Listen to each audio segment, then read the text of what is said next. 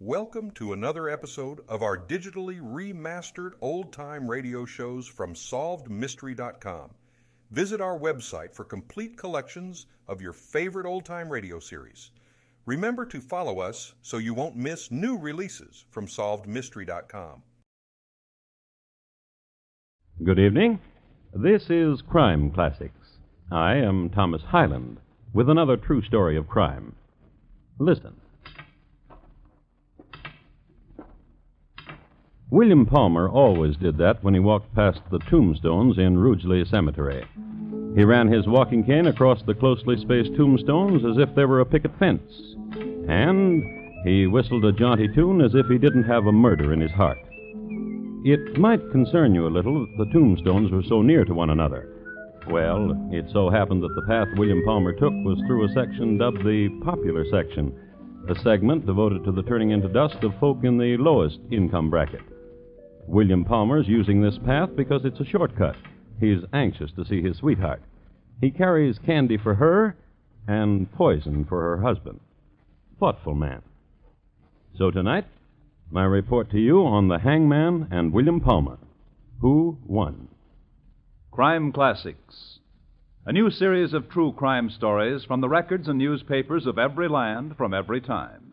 Your host each week, Mr. Thomas Hyland, connoisseur of crime, student of violence, teller of murders. Now, once again, Mr. Thomas Hyland.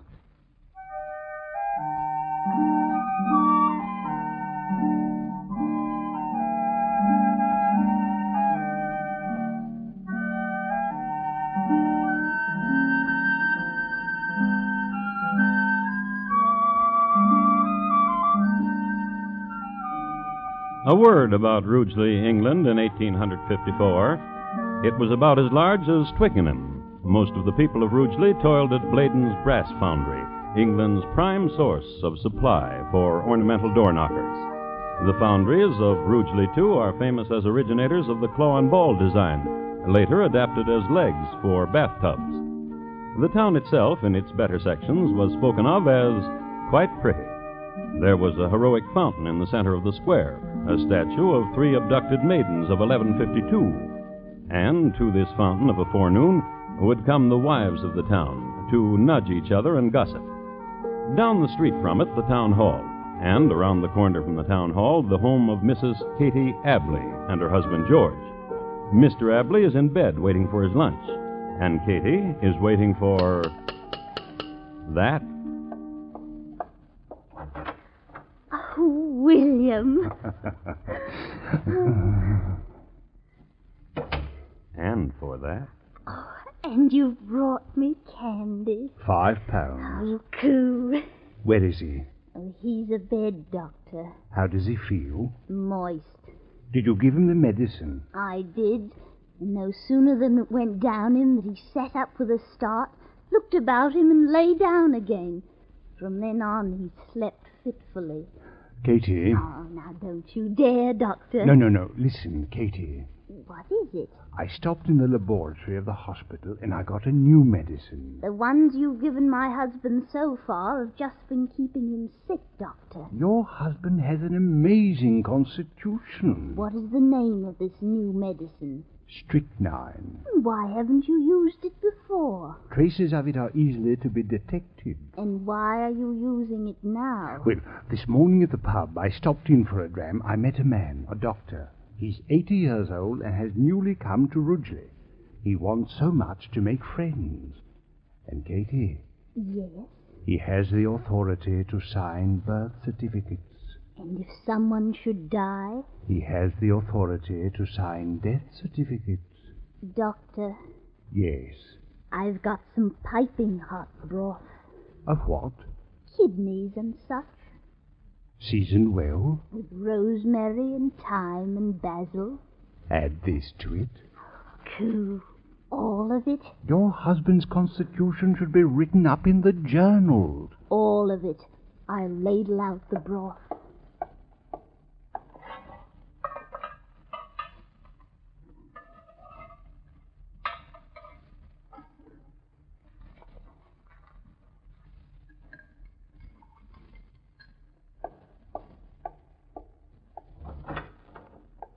George, I brought you some nice broth. Here, now you let me spoon it for you. That's a nice boy. Eat up all the kidney broth.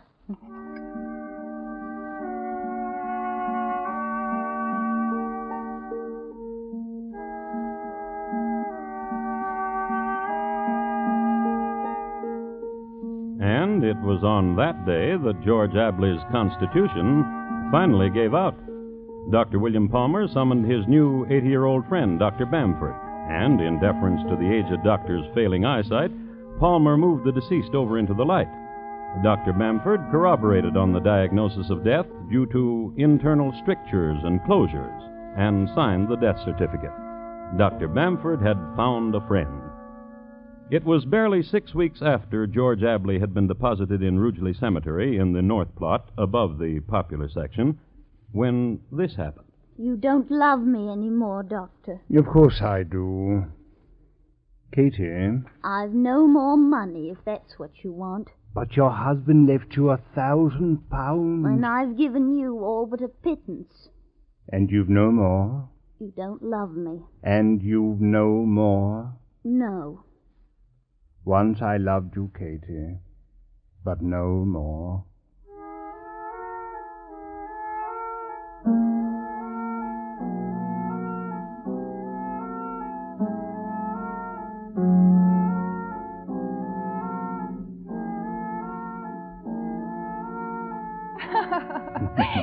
Do I amuse you, Miss Brooks? Oh, you're very witty, Doctor. You'd better listen again with your stethoscope and make sure. My diagnosis is correct. Your heart is kind and generous, and it beats quickly. Does it? Now, listen to mine. Oh, surely you're joking. No, of course I'm not. Here, put these pieces in your ears. And do you hear it? Bum, bum, bum, bum, bum. Just the way yours goes. Bump, bump, bump, bump, bump, bump. Here, let me take that stethoscope. May I make a confession, Doctor? As if there were anything for you to confess. Oh, but indeed there is. Yesterday, At the racetrack? I contrived to meet you, Doctor. You were so handsome, so dashing, so from London. I hardly watched the races. Then the handkerchief you dropped. Yes. Naughty. Naughty, naughty. I'm bold. Bold. Bold. That's what you are. Bold. Doctor, Yes. I'm ashamed. Miss Brooks. No, don't touch me. Listen to me. I'm ashamed. What I did yesterday, dropping my handkerchief at an opportune time so that you would lift it up to me, and speaking with you then, and spending the rest of the day with you, then coming here this morning to plead an illness I never had. Miss Brooks. Dear Miss Brooks. My Miss Brooks. My Miss Brooks? You don't think I'm wanton? Certainly not. A girl in my station. You kissed me. Bum, bum, bum, Bum, bum, bum. Miss Brooks, Call me Annie. the £50 I borrowed from you at the track yesterday, well, it so happened... Oh, don't talk about it. Not now.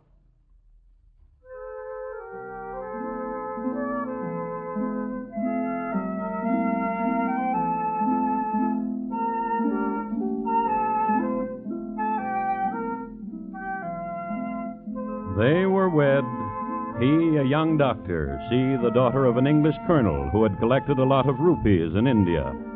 It is interesting to note that this is the same Colonel Brooks who was known around Calcutta in the 30s as Adorable Brooks, a name which stemmed from leading a charge against the Gurkhas, armed with only a polo mallet, this on a wager. His daughter Annie, as we have seen, had inherited a good deal of his dash, all of his big game hunting trophies, and every month a check. This check represented a monthly allotment from the colonel's estate, the rupees having been translated into pounds. Well, The young doctor and the colonel's daughter lived happily for some months. Champagne for breakfast. And in the afternoon, when the season was right, Come on, mermaid. Come on, mermaid. Mermaid! Mermaid! Oh, Dear. what do you want? Oh, don't be cross. Here's some more money. I love you. I love you, Annie. Good, good Annie. Dear, Yes, that's the last of it for this month. but it's only the 5th. And we've been to the races for 5 days. Don't worry about it, dear. You can always borrow until my next check. You always do.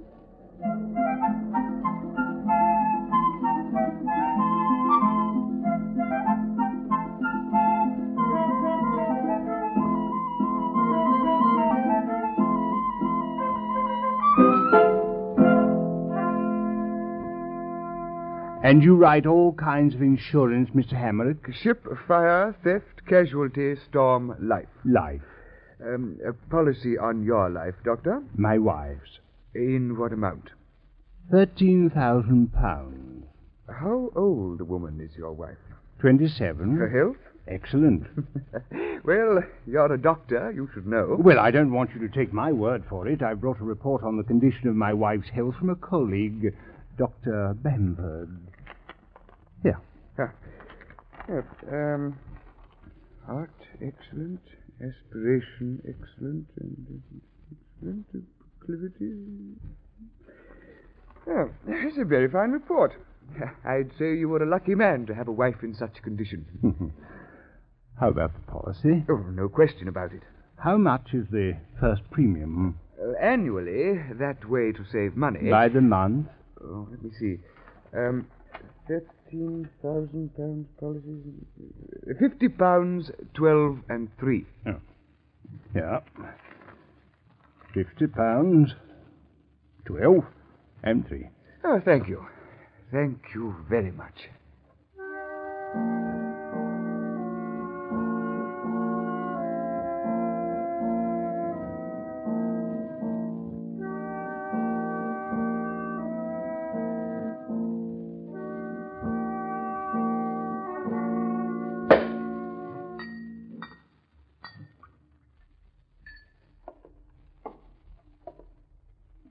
Annie. Annie, wake up. Wake up, dear. Hello.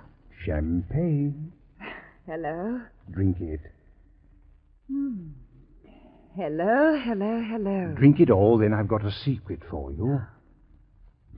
Tell me a secret. I know who's going to win the third race today. Who? Gold Finder. Oh, you're very clever, but But what? we have no money to bet. How do you think I got the champagne? Oh, you borrowed it. Gold Finder in the third. Get dressed. Get dressed. Yes. Dear, Get dressed. I feel... What? I don't know. I can't seem to... You just lie here. Let me feel your head. Warm. A little fever. I don't want you out of bed today. Yes, Doctor. I leave you a powder to take. Yes, Doctor. Take care of yourself. Yes, Doctor. Doctor, Yes, you love me. I know you love me. I do. Kiss me. Annie. Come here and kiss me. All right. Bum, bum, bum, bum, Bum, bum, bum, bum. Dear Annie.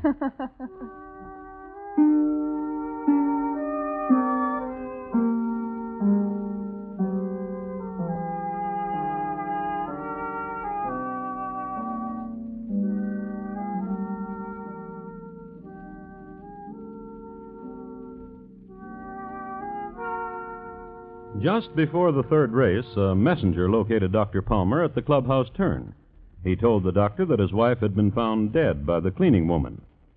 Goldfinder paid £4.3 to place. Dr. Palmer had him to win.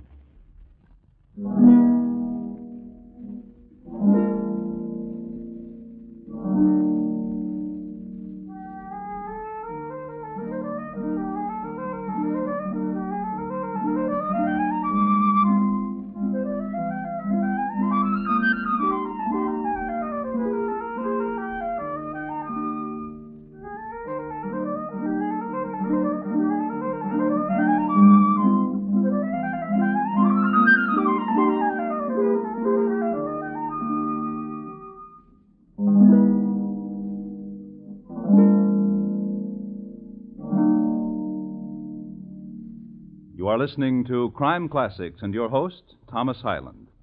This Friday night, Mr. Keene, tracer of lost persons, takes on the beautiful widow murder case. It's a thrilling seesaw battle between ruthless underworld forces and the old investigator, as Keene closes in on the facts of death related to one of his most fascinating and dangerous assignments.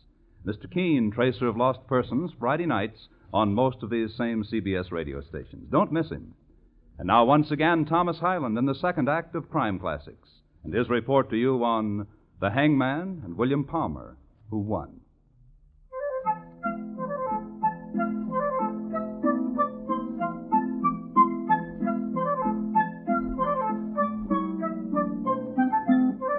In 1855, the town of Rugeley had forged ahead of Twickenham in population. Therefore, Rugeley was sending more men into the Crimea to fight the war of 1854-56.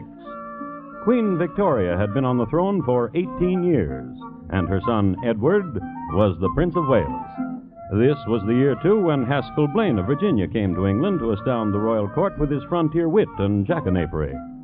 And in this time of movement and stress, the town of Rugeley little noted the passing of Mrs. Ann Palmer. She was laid to rest in the Rugeley Cemetery in the South Plot, below the popular section. Not before, however, the venerable Dr. Bamford had signed a death certificate certifying that Annie had died because of congestion of the heart and attendant malcoloring of the blood. Dr. Palmer grieved, collected the 13,000 pounds insurance, and bought a couple of horses. One of them, the roan-named Lodestar, won a race, but Lodestar pulled a tendon prancing in the winner's circle and had to be destroyed. In 6 months, Dr. Palmer was 20,000 pounds in debt. But Dr. Palmer had a system.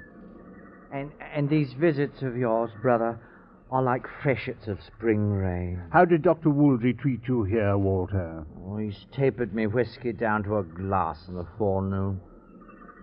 William. Yes? My being a drunkard, blood brother to you, a drunkard. What's it done to you in the city, William? Why, nothing. Oh, not much. Physician brother to a drunkard. Dr. Woolsey will take care of you. William, what have you got in that package you're carrying? Let's walk a bit. The sea air's a tonic. Oh, from these cliffs on a clear day you can see France. What have you got in that package, William? A gift purchased at the inn for a friend of mine. Oh. I have a surprise for you, Walter. Oh, what? Here, hold this package while I... No, don't open it, Walter. It's not for you. Then what's my surprise? Here, a life insurance policy. The what? Life insurance for £13,000. My life's worth that much to you, brother. So that you'll take care of it better, for my sake. Such a brother you are. Brother. What is it? What's in the package? Why? Oh, from the shape of it, it feels like a bottle. What kind of a bottle, Walter? Whiskey. Again, then. What kind of whiskey? And if I guess? We'll open it and see. Guess. Scotch whiskey. Yes, but whose? McPhairfield's. Open it and see. McPhairfield's Scotch whiskey. Brother. What, Walter? May I open it? No. I run with it. I'm fleeter than you are, and you shan't catch me. And when I run away from you, I'll open it. Where will you run to? There, to the point there on the cliff where the hedgerow stops. Oh, please, William, please. If you run from me and I can't catch you, it'll not be my fault. Run. Run! Run.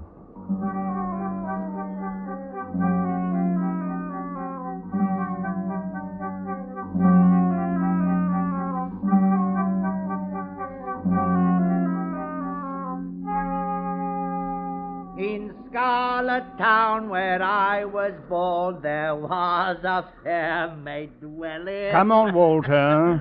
There was a fair maid dwelling. On your feet. We'll walk away your drunkenness. Up we go. There was a fair maid dwelling. Don't walk in that direction, Walter. You'll fall off the cliff.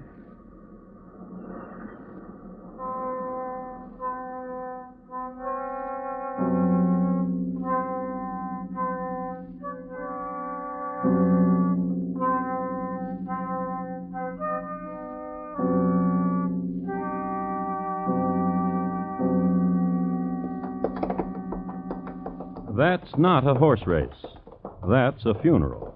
By some misadventure, the black stallions which drew the hearse of Walter Palmer had been frightened, and they bolted and ran away. Walter's coffin was thrown to the ground and torn open, revealing to the stunned housewives in Rugeley Square the broken form of a man who had fallen off a cliff.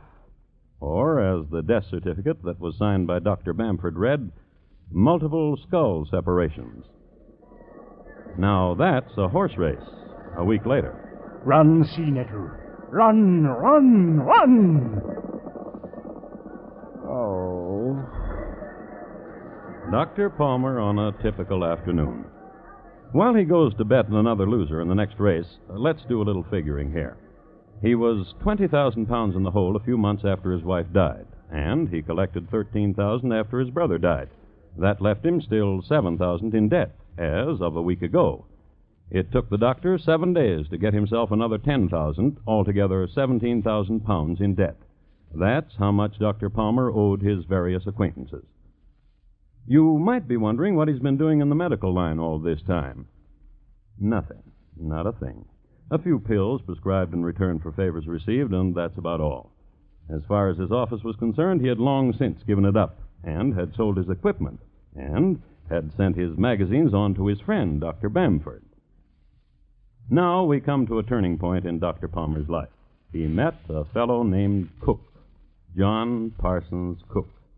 It was a turning point in Cook's life, too. Ganymede. That's the horse who'll win the 4th. Ganymede. Bet handsome lad, can't lose. Well, if you say so. Handsome lad, can't lose. Yes, he could. He did. And the next day... Fleet King and the Lady Barbara Stakes. I have information. Don't be a fool. Well, what have you heard? The gelding from India, Mukjur. Very well. Mukjur. The jockey told me. The jockey told a fib.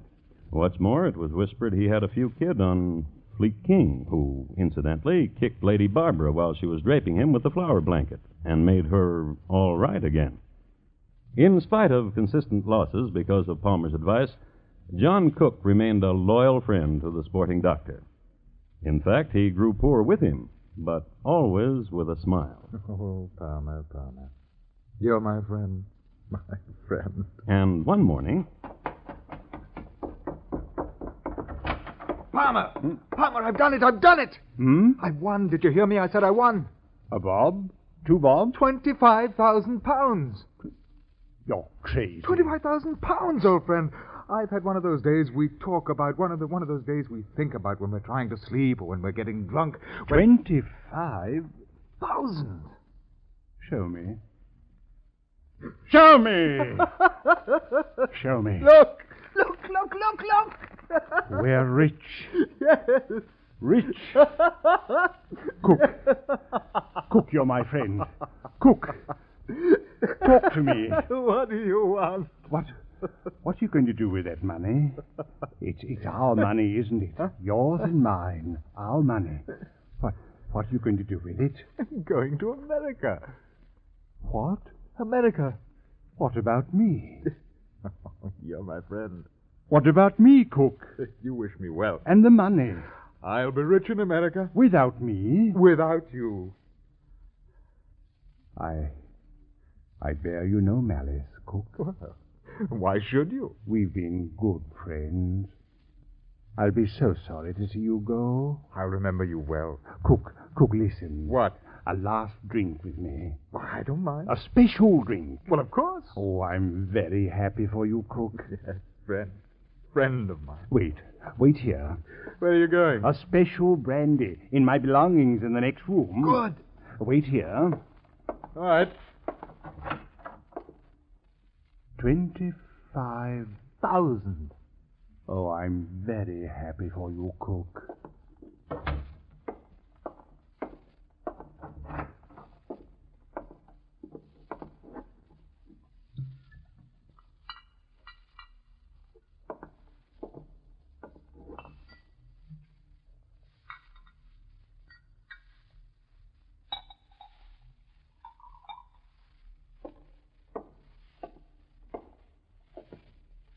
Open the door for me. My hands are full.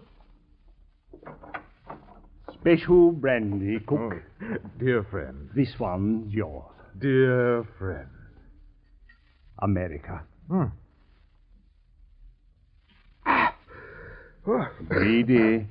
Greedy. Well, in truth, Palmer, I'm in a hurry. That's why I swallowed down the brandy. Greedy. The taste. You've been poisoned. On my word. Palmer. I can't help you. I want your money.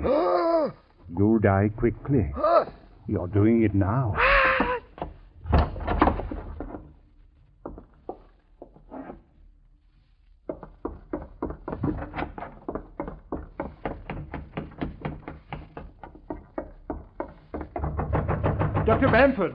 Dr. Bamford, come quickly!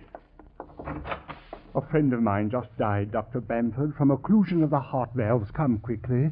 Bring your pad of death certificate, Doctor, and your indelible pencil. Quickly. Here, I'll help you, sir.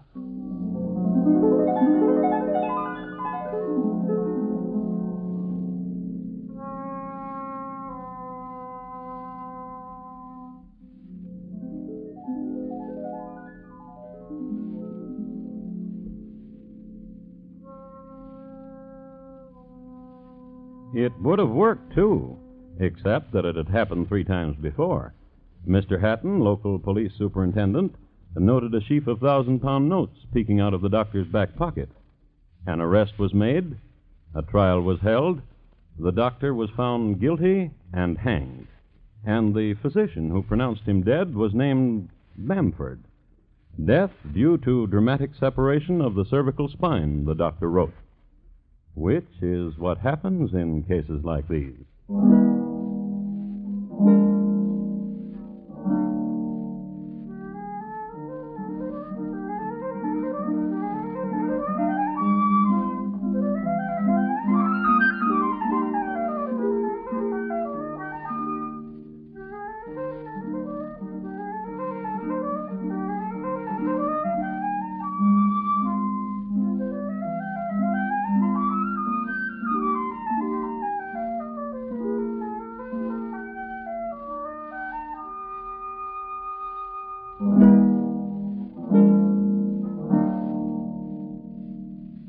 In just a moment, Thomas Hyland will tell you about next week's crime classic. William Palmer, tonight's crime classic, was adapted from the original court reports and newspaper accounts by Morton Fine and David Friedkin. The music was adapted from themes of the period and conducted by Bernard Herrmann, and the program is produced and directed by Elliott Lewis. Thomas Hyland is portrayed on radio by Lou Merrill. In tonight's story, Jay Novello was heard as William Palmer. Featured in the cast were Betty Harford, Ellen Morgan, Joseph Kearns, Ben Wright, and Alistair Duncan. Bob Lamont speaking. And here again is Thomas Hyland. Next week, Blandier, France, in the year 1840, and the interesting events which occurred when an iron smelter's wife sent her husband a gift. My report to you will be on the 7-layered arsenic cake of Madame Lafarge. Thank you. Good night. It's true that things happen on a smaller scale and fewer things happen at one time in a small town, but human interest is at a high level in rural America, where people have more time to stop running and to live. That may be why Rogers of the Gazette, starring Will Rogers, Jr., is such an interesting radio series. It's packed with human values and human interest. Hear Rogers of the Gazette tomorrow night on most of these same CBS radio stations. Thursday nights, Marlena Dietrich stars in Time for Love on the CBS Radio Network.